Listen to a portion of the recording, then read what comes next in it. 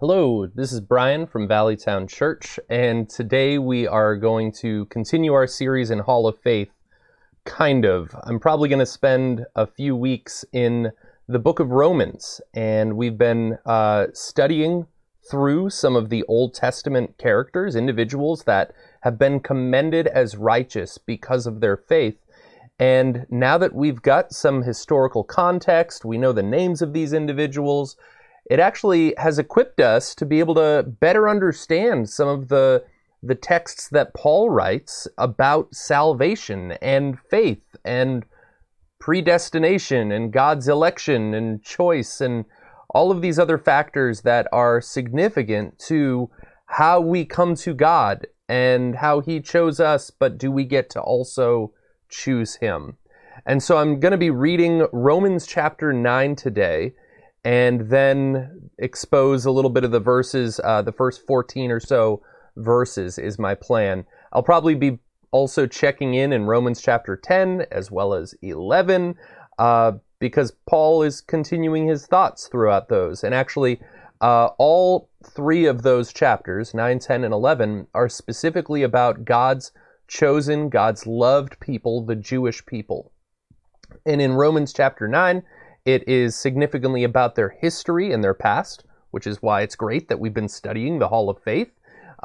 Romans 10 is about their present and that Paul is actually still praying for them, and that there's still hope and need for them to respond to the gospel, to the Messiah, their Messiah that God had sent in order to redeem His people. And then Romans 11 is about their future, that God isn't done with them as His people. And so I'm going to jump in, and let's see, here we go. I'm going to read this. I've got these verses up on the screen, so it's a little bit of a different format than normal, and I'm just sitting here. It's late at night. The Waddy boys are all in bed. I've got some tea. We're just hanging out, and this isn't necessarily all, praise God, super excited Bible passages. Some of this stuff is heavy, as Paul himself is going to say in a moment, that he has great sorrow and unceasing anguish in his heart when he's thinking about these things. And so that's appropriate, okay? That sometimes when we read the Bible, it doesn't leave us cheerful, but it teaches us truth, right? And it calls us to God. And so that's what's important. So here we go. So this is Romans chapter 9, verse 1. I am speaking the truth in Christ. I am not lying. My conscience bears me witness in the Holy Spirit that I have great sorrow and unceasing anguish in my heart. For I could wish that I myself were accursed and cut off from Christ for the sake of my brothers, my kinsmen according to the flesh. They are Israelites. And so, all right, well, Brian, slow down. You're going to start explaining things. Let's keep reading. Let's do one full read on 9. Here we go. They are Israelites, and to them belong the adoption, the glory, the covenants, the giving of the law, the worship, and the promises.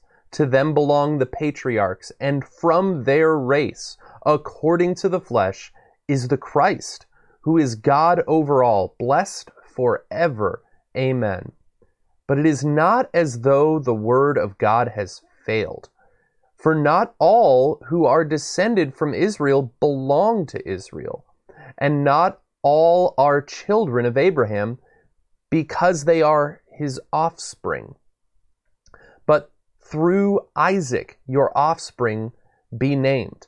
This means that it is not the children of the flesh who are the children of God, but the children of the promise are counted as offspring.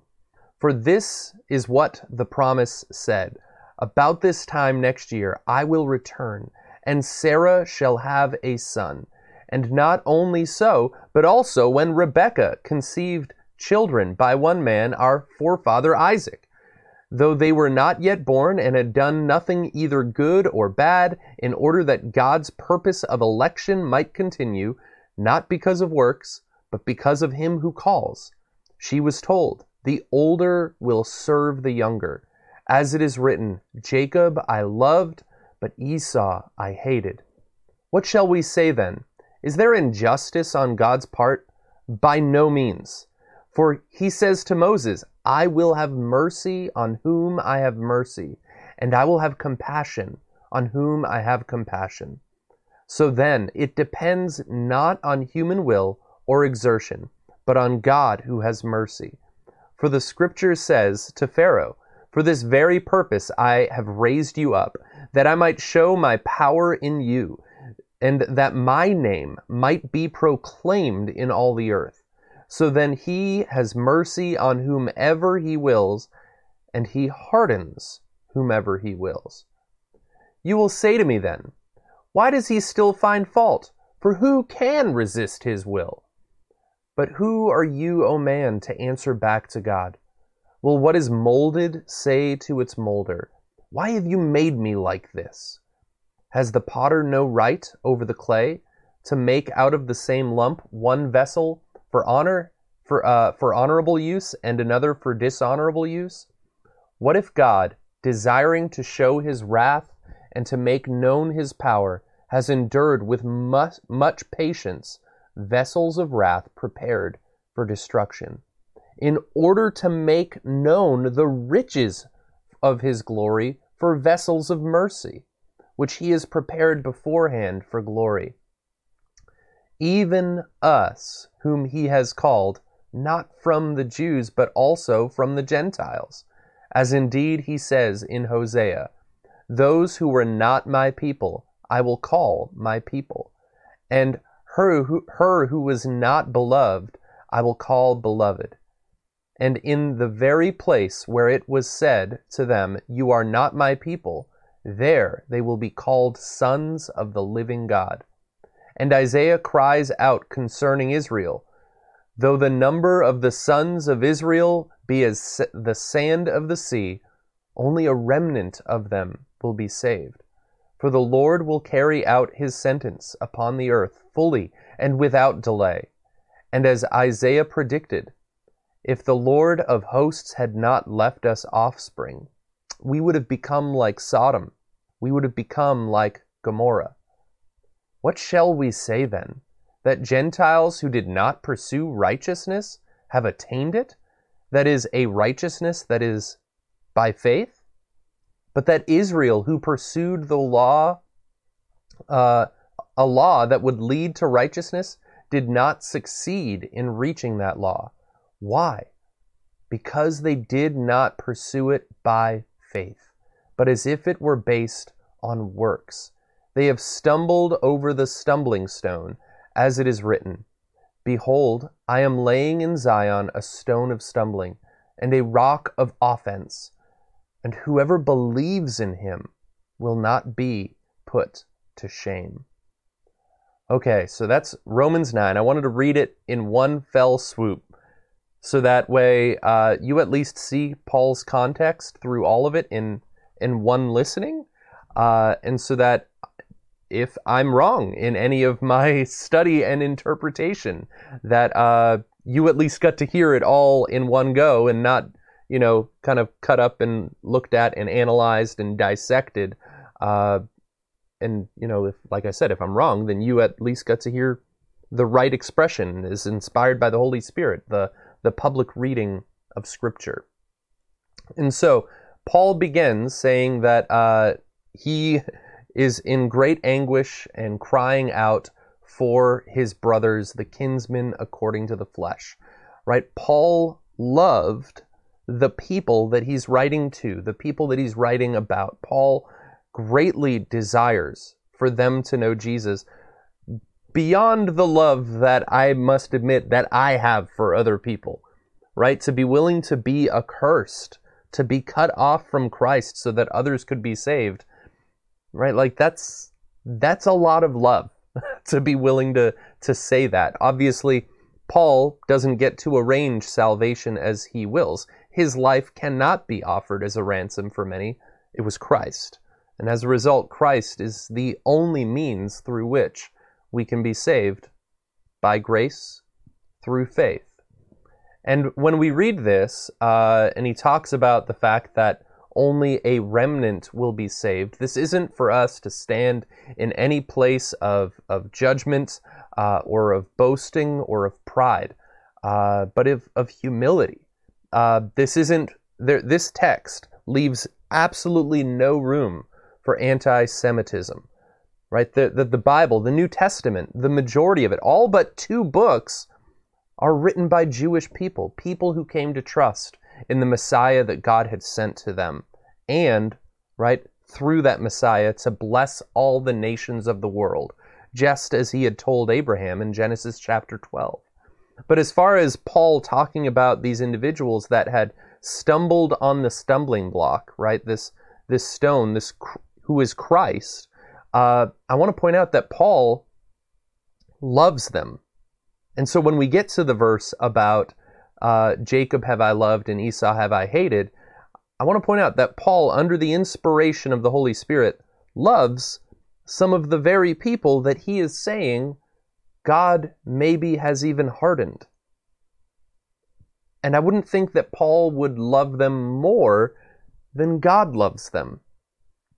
Right? And so it seems it would be consistent to believe that God also loves and desires these people to be saved, to believe, so that they would not be put to shame. And just to further verify that, I want to quickly glance at Romans chapter 10. Let's see. Oh, it looks like I was already doing some searching here. Right? Which the very next verses, right after Romans 9, he says, "Brothers, my heart's desire and prayer to God is for them is that they may be saved." All right? Paul continues to pray for these Jewish people, that some of which had rejected their Messiah to that point, right? And his prayer is that they would be saved. And so even though some of them may have been hardened to their Messiah momentarily, partially, he didn't give up hope on those individuals. He continued to pray. There were instances in Paul's life in which he does cease to pray for something, like whatever the thorn in the flesh may have been, right? Where God just says, hey, my grace is sufficient for you. But this is something that he continues to pray for them. This is his heart's desire. He says, "For I bear them witness that they have a zeal for God, but not according to knowledge. For being ignorant of the righteousness of God and seeking to establish their own righteousness," right? And so this is the issue. We know that we can't be righteous on our own merit. It's not a righteousness by works. And notice this, they did not submit to God's righteousness, right? That there's this issue of humility, this issue of surrender when we place our faith in Jesus, when we receive him as our Savior, when we acknowledge that we are sinners, that we are guilty, and we need his forgiveness. We cry out to him for help. There's this submission to God's righteousness. For Christ is the end of the law for righteousness to everyone who believes. And so, even though some people might read Romans chapter 9 and view it as kind of like a narrowing of God's chosen people, the elect, and in their mind they're thinking of those who will be saved, the invitation is broad, right? The call is to many, that they are, it is to everyone who believes that they can experience the righteousness and they no longer are under the law. And just as far as God's perspective, in case you're like, okay, well, this is what Paul says, but what is God thinking? In Romans chapter 11, here we go. There we go. He says, "I ask then, has God rejected his people? By no means." Right? "For I myself am an Israelite, a descendant of Abraham, a member of the tribe of Benjamin. God has not rejected his people whom he foreknew." Okay, and so God hasn't given up on them. Paul hasn't given up on them. Right? Paul loves them. God loves them. They are his chosen and elect people. Okay, and so the Messiah that God sent, even though they are, some of which are momentarily hardened, it is not a permanent thing. And Paul continues to pray for them. Okay, and so what is significant that Paul outlines about the nation of Israel? Well, he says that these Israelites, they do have some significance differences from the rest of the nations of the world, right? The Gentiles. They have some advantage, so to speak, okay? In which Paul points out that to them belong, okay? This is things that God had gifted and granted to them as a people group. The adoption, okay? In Exodus 4:22, God says, "And thou shalt say to Pharaoh, Thus saith the Lord, Israel is my son, even my firstborn." That God views those people as his own people when he had dispersed the nations of the world. He chose Israel for himself. To them belonged the glory, all right, which is reminding us of the presence of God leading them through the wilderness, the pillar of cloud by day and the pillar of fire by night, or God's very presence living in the temple, dwelling in the temple amongst those people, right in the tabernacle and then later on in the temple, that they were the people that had God's glory near them. To them belonged the covenants, where we would think of the covenants to Abraham, Isaac, and Jacob, later on to David.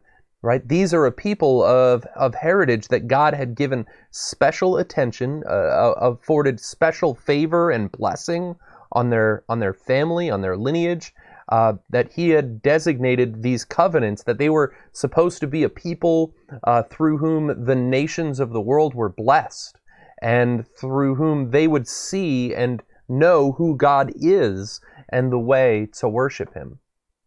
To them belong the giving of the law, right, through Moses. And go read Psalms if you want to know how David looked upon God's law as just this wonderful gift to humanity. To them belonged the worship, which actually other translations say service, talking about the temple work that they would do, the work of the Levites and the priesthood with the sacrifices and the offerings and the work within the temple. Right, that's something that God had designated specifically to the nation of Israel, and within them, right, the Levitical priesthood. And to them belong the promises, okay, and right, the promised land, right, the promise of his blessing on them if they would follow and obey him, but also the promises of this coming Messiah, which he does end up getting to. To them belong the patriarchs, right, Abraham, Isaac, and Jacob. And all that we've been studying and reading about, that they have this relation, this heritage of faith, these patriarchs that had trusted in God, that placed their faith in God. And from their race, according to the flesh, is the Christ. All right, the Messiah himself is born to this people group. Okay, and so when Paul is not exaggerating in any way when God has affection and care for these people, that he has purposed them for many wonderful things. And the greatest blessing that God has given them and through them to the nations is the Messiah, the Savior, the one who came to bear our sins so that we could be forgiven. And just in case you are unsure about the deity of Christ, it is Jesus who is God over all, blessed forever. Amen. Okay, and so I just want to point out, Jesus is God. Okay, so there we go. But then this next question happens, or, well, no, it isn't really a question, but it seems as though Paul's answering a question. And throughout his writing, especially in Romans, he's asking these kind of rhetorical questions, and then sometimes he responds to them. Okay? And so it seems as though he's answering a question here. He's like, okay, but it is not as though the word of God has failed. And you might be like, wait, what? Like, what happened? What's he talking about? Okay? That's kind of like a little bit weird that he's saying this. Like, what question is he asking? Is someone asking the question? Has God's word failed? Is that what they're asking? Like, what would lead them to that conclusion? What is causing them to be confused in that way? All right, and so this is what we're going to consider. And I think the person that Paul is hypothetically debating in some way, or inviting perhaps to salvation, this is going to be significant in our interpretation for this whole chapter. Okay, who is Paul engaging with? Right? Who is Paul trying to teach or to correct or to call to repentance? Right? What is his audience? Is it people who believe that, right, that maybe there's a degree of human free will and choice in salvation that Paul is arguing with? I don't necessarily think so. Although many would read this chapter in that context.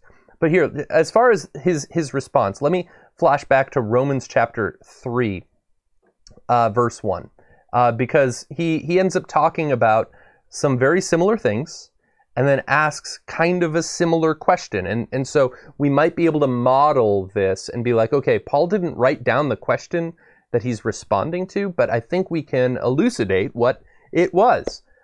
And so we ask this question: to what advantage has the Jew, or what is the value of circumcision? Much in every way. To begin with, the Jews were entrusted with the oracles of God. Okay, and so this is another thing to add to that list that we'd already had in Romans 9, that they were entrusted with God's very word. I guess he kind of referenced it when he talked about the law that was given to them. But then he asks this question is asked: what if some were unfaithful? Does their faithlessness nullify the faithfulness of God? Okay, so what if some were unfaithful? Then cues off this next piece: does their faithlessness nullify the faithfulness of God? And he says, by no means. Let God be true, though everyone were a liar. Okay, and so he's kind of engaging with this hypothetical audience, a question asker. He's trying to anticipate objections to the things that he's saying so that he can kind of answer their questions in advance. And so this is the question that is asked here. What if some are unfaithful, though? Does that mean that nullifies God's faithfulness? Does that nullify the promises of God? And that's very similar to the verse that we just were reading here. It is not as though the word of God had failed, right? And so someone's asking a question suggesting that they are concluding maybe God's word has failed, right? And why would someone ask that question? What is leading them to that possible conclusion? Okay, similar to what we just read in Romans 3, we're missing the part of the what if some were unfaithful. Can we predict this logical argument that he's combating? I think that seems to be the case. Okay? Based on the rest of the text and what's earlier on, I think it seems he's answering a criticism that they had, the Jewish people had, towards Christianity, where their question might have been something like this: if Jesus really was the Messiah, wouldn't Jewish people have received him as such? Why are there so few Jewish converts to Christianity? All right, like if he was really the Jewish Messiah, why weren't all of them trusting in him? Why weren't all of them saved by him? Okay, and Paul is engaging with this question, right? Because he's already starting to allude to the fact, he's like, he has great sorrow regarding his brothers, his kinsmen according to the flesh, the Israelites. And he's starting to allude to the fact that, like, listen, just because you are born an Israelite doesn't necessarily mean you've experienced or are fully in the blessings that God would desire you to have. And on that point, like, they're starting to now already combat that and say, well, wait a minute. So if Christ is really the Messiah, right? If Christ is God himself, then God's word has failed because the Jewish people haven't been saved by that Messiah in vast numbers, right? That yes, some were converted. Paul himself says he is a Jew, right? And he's one who is trusted in Messiah. But they're beginning to ask the question, if Jesus was really the Messiah, why hasn't the majority of Israel or all of Israel placed their trust in him? And throughout this chapter, Paul is going to answer this question in a variety of ways. All right, we read it for you earlier. So he makes the argument. Now in the first, and this is actually really interesting, he's engaging them with their own history and their own scriptures, right? What he had said in Romans 3 were the very oracles of God. So here are some of the claims that he ends up making. Not all who are descended from Israel belong to Israel. And he argues from their own text in giving individuals and characters that they would have been like agreeing with, like, oh, obviously, yes, those people are not belonging to Israel. And then Paul's kind of saying, so couldn't it be possible that if you reject the Messiah, maybe you're not part of the Israel that God wants you to be a part of? Right? And he's not saying this in order to anger them or because he hates them. We know that he loves them. We know that he's praying for them and that he desires them to be saved. He'd be willing to give up his own salvation for them to know Jesus. So this isn't out of hostility or hatred or anti-Semitism or self-hatred in Paul's case, because he is also Jewish. No, it's out of his desire to lead them to this conclusion. Okay, so he says, not all who are descended from Israel belong to Israel. He also then will point out that God has shown mercy to some, and God has also used others for the sake of dishonor throughout their history. And with the examples he gives, they're going to agree. As a part of their national heritage, right, they're going to be like, yes, God has definitely done that. Right? God has shown favor to some, and he has chosen to use others for dishonor. Okay? Paul will also make the point that God has worked with a remnant of Israel many times before when the majority of Israel had been unfaithful. All right? That throughout their history, that also happened to be the case. He'll make the point that the Gentiles who did not pursue righteousness have attained it. That is a righteousness that comes by faith. And Paul makes this same argument in Romans chapter 3 and Romans chapter 4, where he's done the legwork saying that righteousness has only ever come by faith. And even Abraham, who they would hearken back to, was the father of faith, that he was commended as righteousness when he believed God, right? When he had faith in what God said as being true, and it wasn't on the basis of his circumcision, right? That God credited him as righteous before any of the works of the law had taken place in his life. All right, and so Paul makes the argument that Gentiles are coming into the relationship with God. They've been called by him, along with Jews, to be saved by faith, or right, through faith, maybe is the better way to say it. And that God has prophesied in their very scriptures, the law, the covenants, and the oracles of God, that some of his own people would stumble on this rock of offense.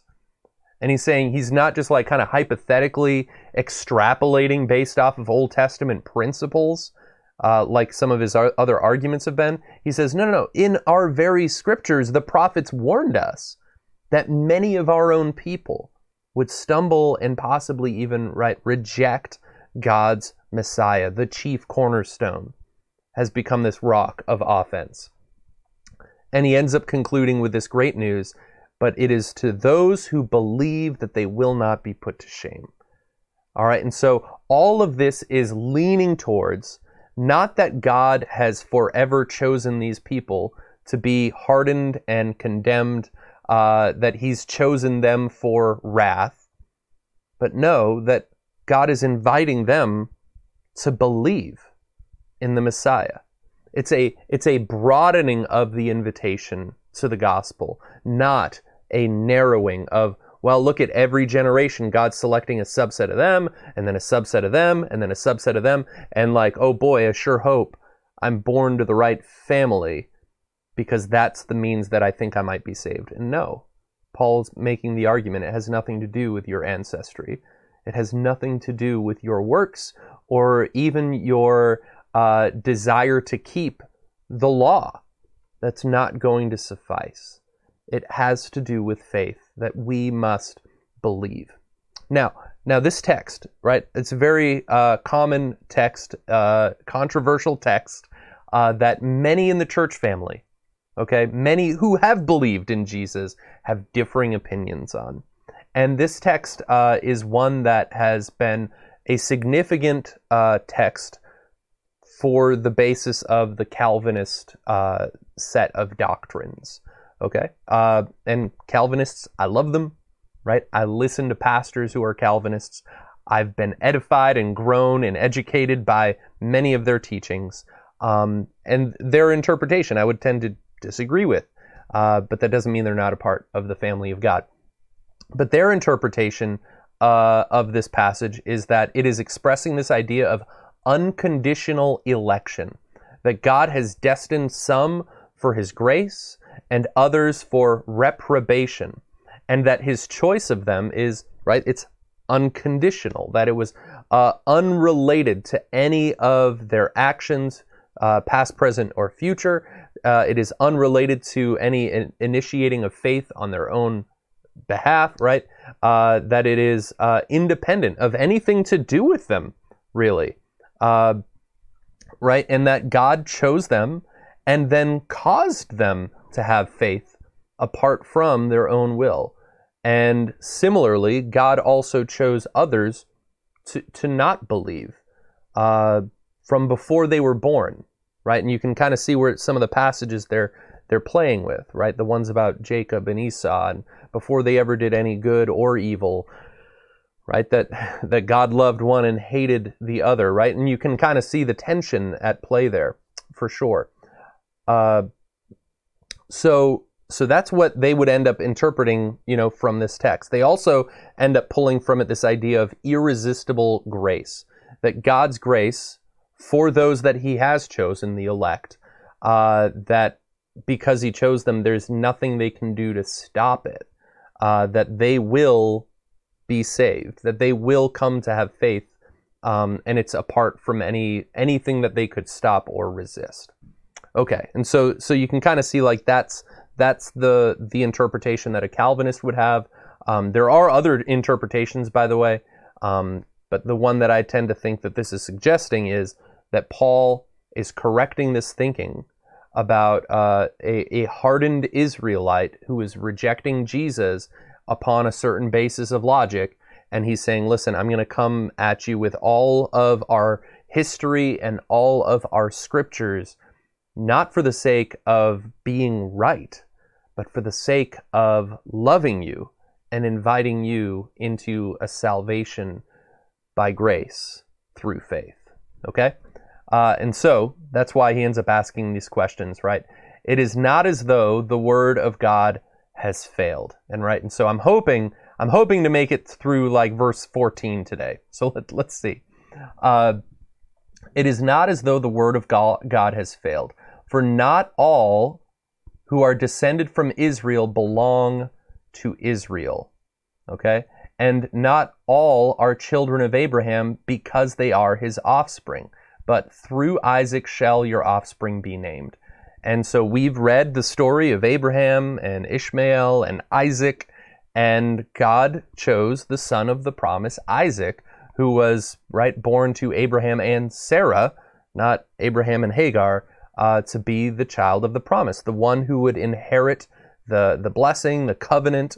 And so as a result, you can kind of see like, oh, wait a minute, Paul's making an argument to a hardened Israelite where he's like, hey, you already know that not all who belong to Israel, are descended from Israel belong to Israel, or not all that were offspring of Abraham were the children of promise, right? And he immediately goes to Isaac and Ishmael.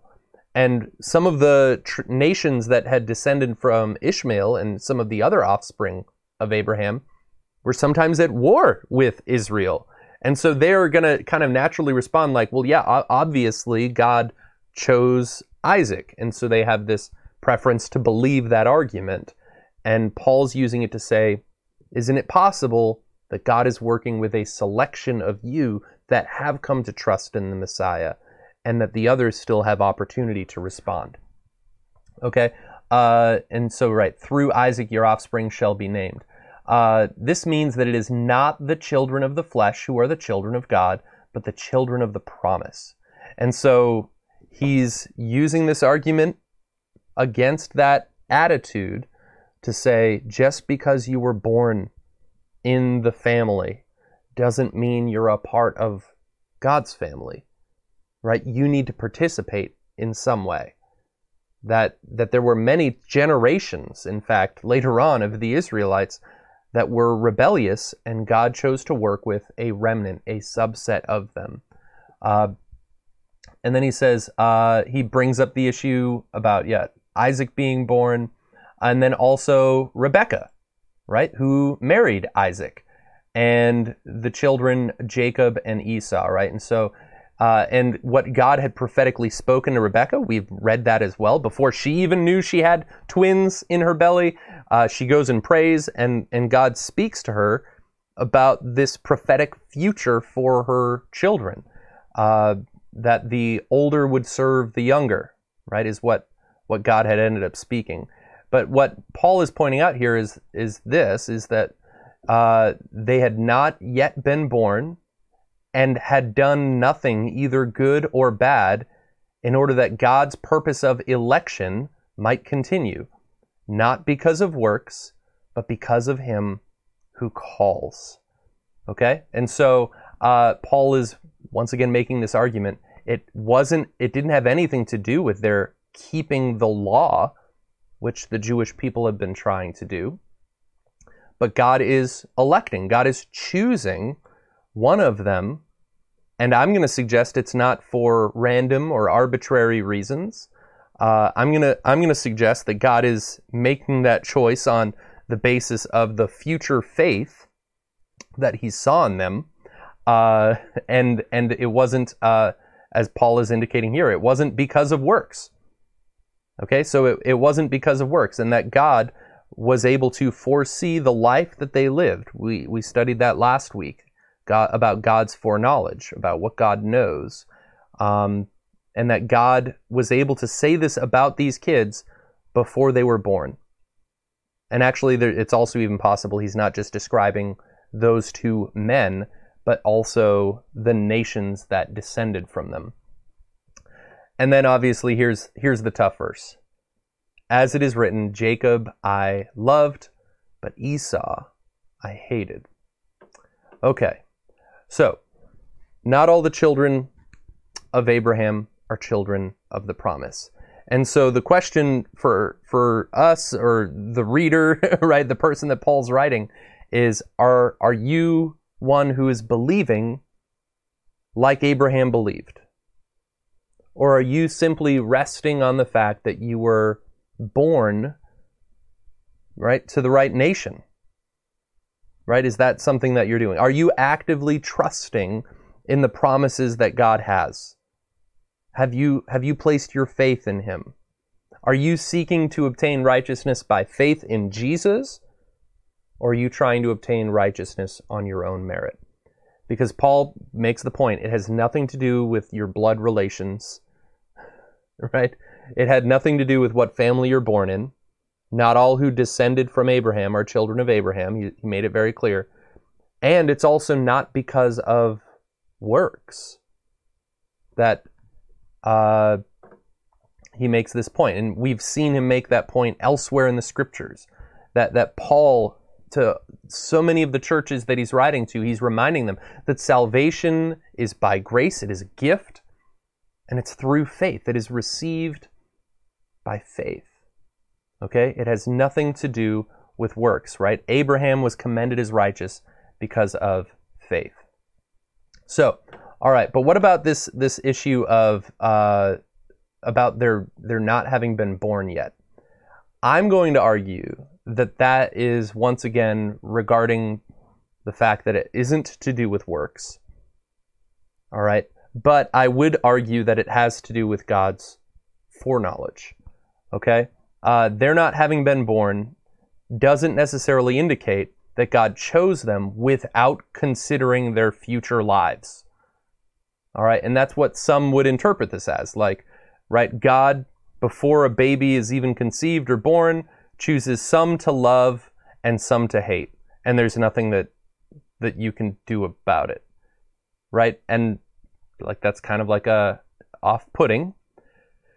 It's not necessarily false because we don't like it, okay? And so we've got to be careful of that, of like, well, I don't like the idea of God doing that, so I'm not going to believe in that kind of God. That's not how reality works, right? Like, I can't shape reality based on the things I like or dislike. But if we approach the scriptures, and the totality of scriptures, I think we can make an argument about what is or isn't being said here. Okay, and it would be a few leaps of logic to say, that, okay, is it even saying that that's what God did with Jacob and Esau? That he just randomly flipped a coin and picked one baby to love, one baby to hate? Is that what he did for them? And then it's a huge leap of logic to say, therefore, that's also what he does with all of humanity. Okay, that it doesn't seem to indicate that. I want to point out that I believe that when God said this about them, he was considering their future lives. God knows the end from the beginning, right? God knows what is going to occur, and God knows, as we read about David last week, he said in Psalm 139, "Your eyes saw my unformed substance. In your book they were written, every one of them, the days that were formed for me, when as yet there were none of them." Right? God knew every day of David's life before he was even formed. And God has that knowledge about David and his ways, right? David's path, and all of these details about David. God knew before David was born. And I think God in his wise counsel could take into consideration those things when he's choosing, when he's electing a person for his service. Which actually, that's another thing to consider in this whole passage, is yes, it does have implications on salvation, but not all of it is necessarily talking about salvation. I guess like one of the ways that's helpful to think about this is, just as when the people of the Old Testament were awaiting the coming Messiah, that some of them made an error in interpretation, believing that the coming Messiah was going to be a warrior king like David, that would liberate them from oppressors and establish his kingdom on the earth. And then Jesus shows up and he doesn't do that. But Jesus was the Messiah. He was the suffering servant Messiah. And so he wasn't what they were expecting. They thought Messiah means this, and they were partly wrong, right? And even his disciples, they're like, so Jesus, like, when are you going to establish your kingdom? Is now the time? Right? And he's like, it's not for you to know the day or the, like, it's not for you to know. Don't worry about it. But like, you're going to go out and be my witnesses. And we, as right New Testament believers, sometimes disconnected from, in my case, right, I'm a Gentile who's trusted in Jesus, disconnected from that Jewish heritage. When we read stuff in the scriptures, we always think it's about eternal salvation, and that's not always the case either. Okay, like we make the error on the other end, where we assume everything has to do with forgiveness and salvation. But sometimes God's doing work also here on the earth unrelated to salvation. And so when we read about God's election, it's not necessarily election to salvation. Okay? Sometimes it's election for service, that he was choosing one family to be the family that he would bless, and the family that would bear, right, the promises, the covenants, the law, right, the promises, all of these things, and then be an example to the rest of the world. That he chose them for service. And election isn't always a positive thing. Okay, that we might even choose later on. We've already read about Pharaoh, and God chose Pharaoh. But it wasn't unto salvation, right? God chose Pharaoh for a purpose. He raised him up that God would become glorified and known throughout the nations. All right, and so choosing doesn't necessarily mean that it's salvation, and this passage here doesn't necessarily mean that he was choosing unrelated to their futures. It's just speaking to the fact that God made these claims prior to their being born. But we already know that God knows the knowledge, and it seems reasonable that when he makes his choices, that he would be considering their future faith, right? Their future sin, right? Their future of whether or not they're seeking him and participating in him.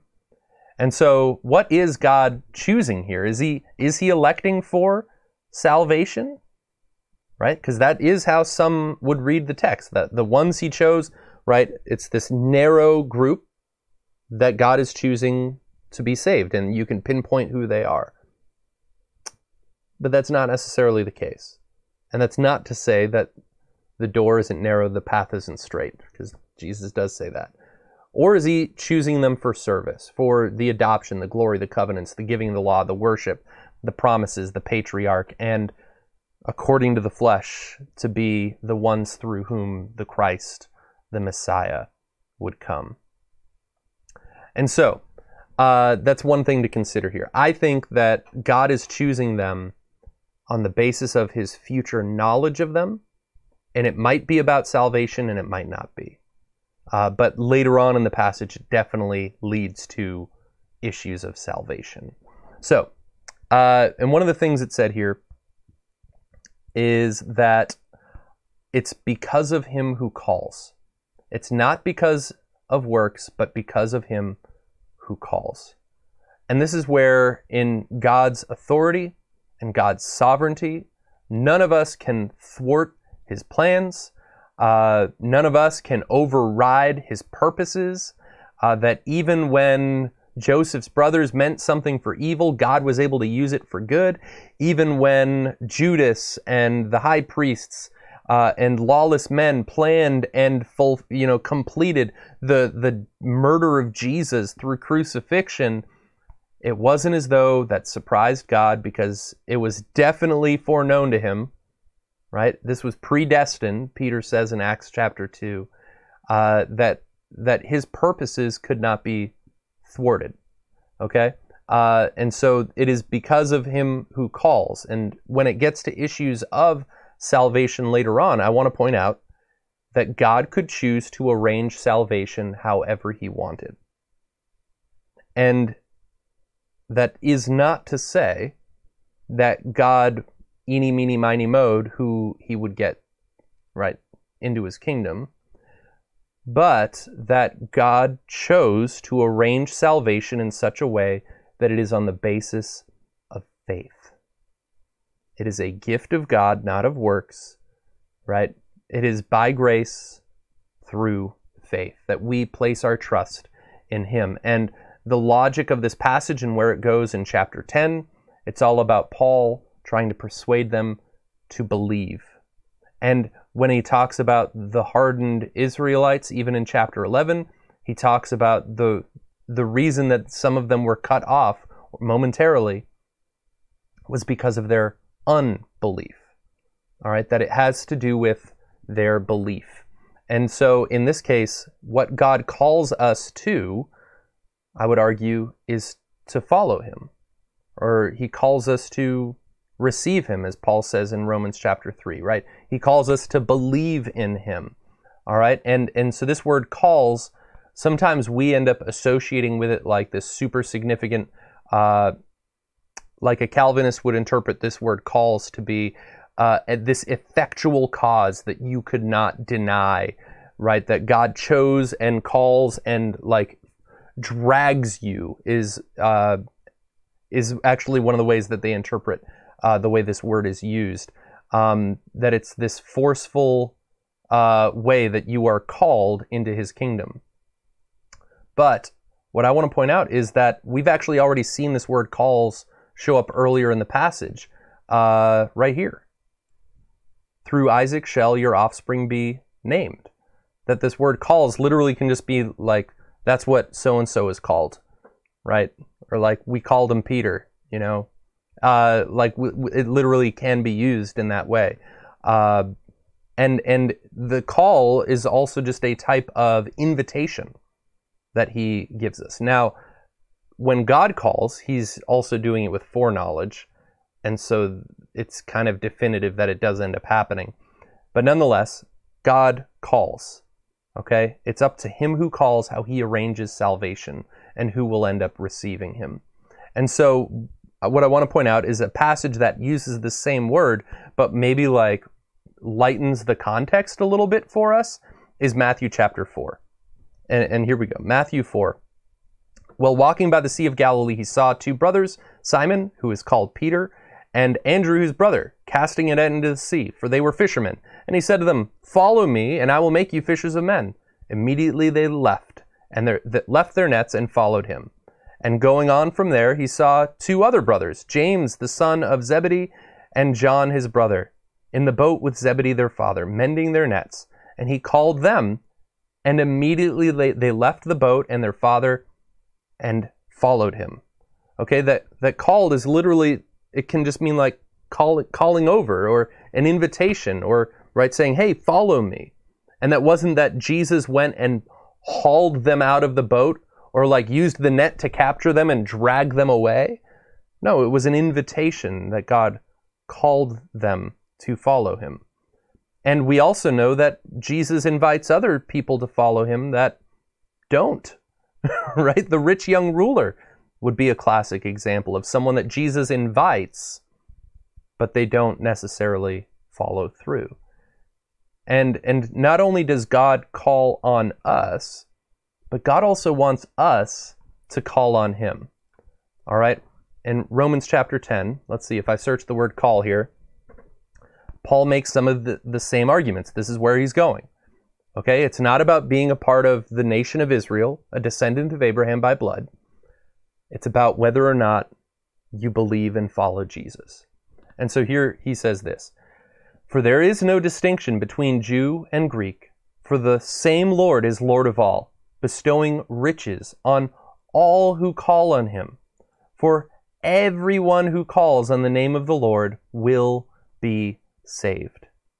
And so Paul is desiring that even the hardened Israelite that he's trying to invite into God's kingdom to receive the Messiah that was sent for them, right? He's like, call on the name of the Lord, right? Speak, say the name of Jesus. Ask him to rescue you, right? Or actually, as far as like calling him Lord, right? If you confess with your mouth, right? You kind of describe that as calling, that Jesus is Lord, and believe in your heart that God raised him from the dead, you will be saved. Right? This is literally right after the Romans chapter 9 that some people interpret as meaning like, you don't have any choice in this. Right? You're stuck with where you're at. God chose you or didn't choose you from before you were born, and we don't know why. No, God makes no distinction, and the invitation is broad. Right? The good news about Romans chapter 9 is that you don't have to be born to the right family. That it's not on the basis of works, but it's on the basis of trusting in the God who is gracious in the way that he arranged salvation, that all who call on him will be saved. And he knew the way you would respond, and he calls you. He invites you. He elected you. He chose you from before you were born, from before the foundations of the world.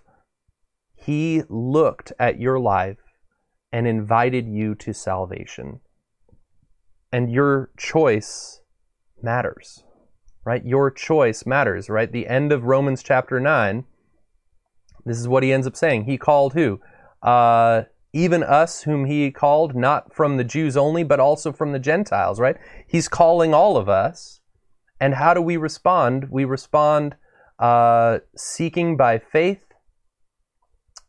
a righteousness that is by faith. So it's not of works. It's not of the nationality that we happen to have. And it's based on whoever believes in him will not be put to shame. And so I didn't quite make it as far as I wanted to today, but we ended at a spot that's sufficient and will continue next week. All right. But this is still urgent for you, that if you haven't trusted in Jesus, do so now, right? Call upon the name of the Lord and be saved. Place your trust in the Messiah that didn't merely come for the nation of Israel, but was the promise of Abraham, in which God was saying he would bless all the nations, all the families of the earth through Abraham's family. And the way he does that is through Jesus, who is God, who came to bear our sins, right? Who offers this gracious and merciful gift, and who invites us to follow him. And it's not on the basis of works.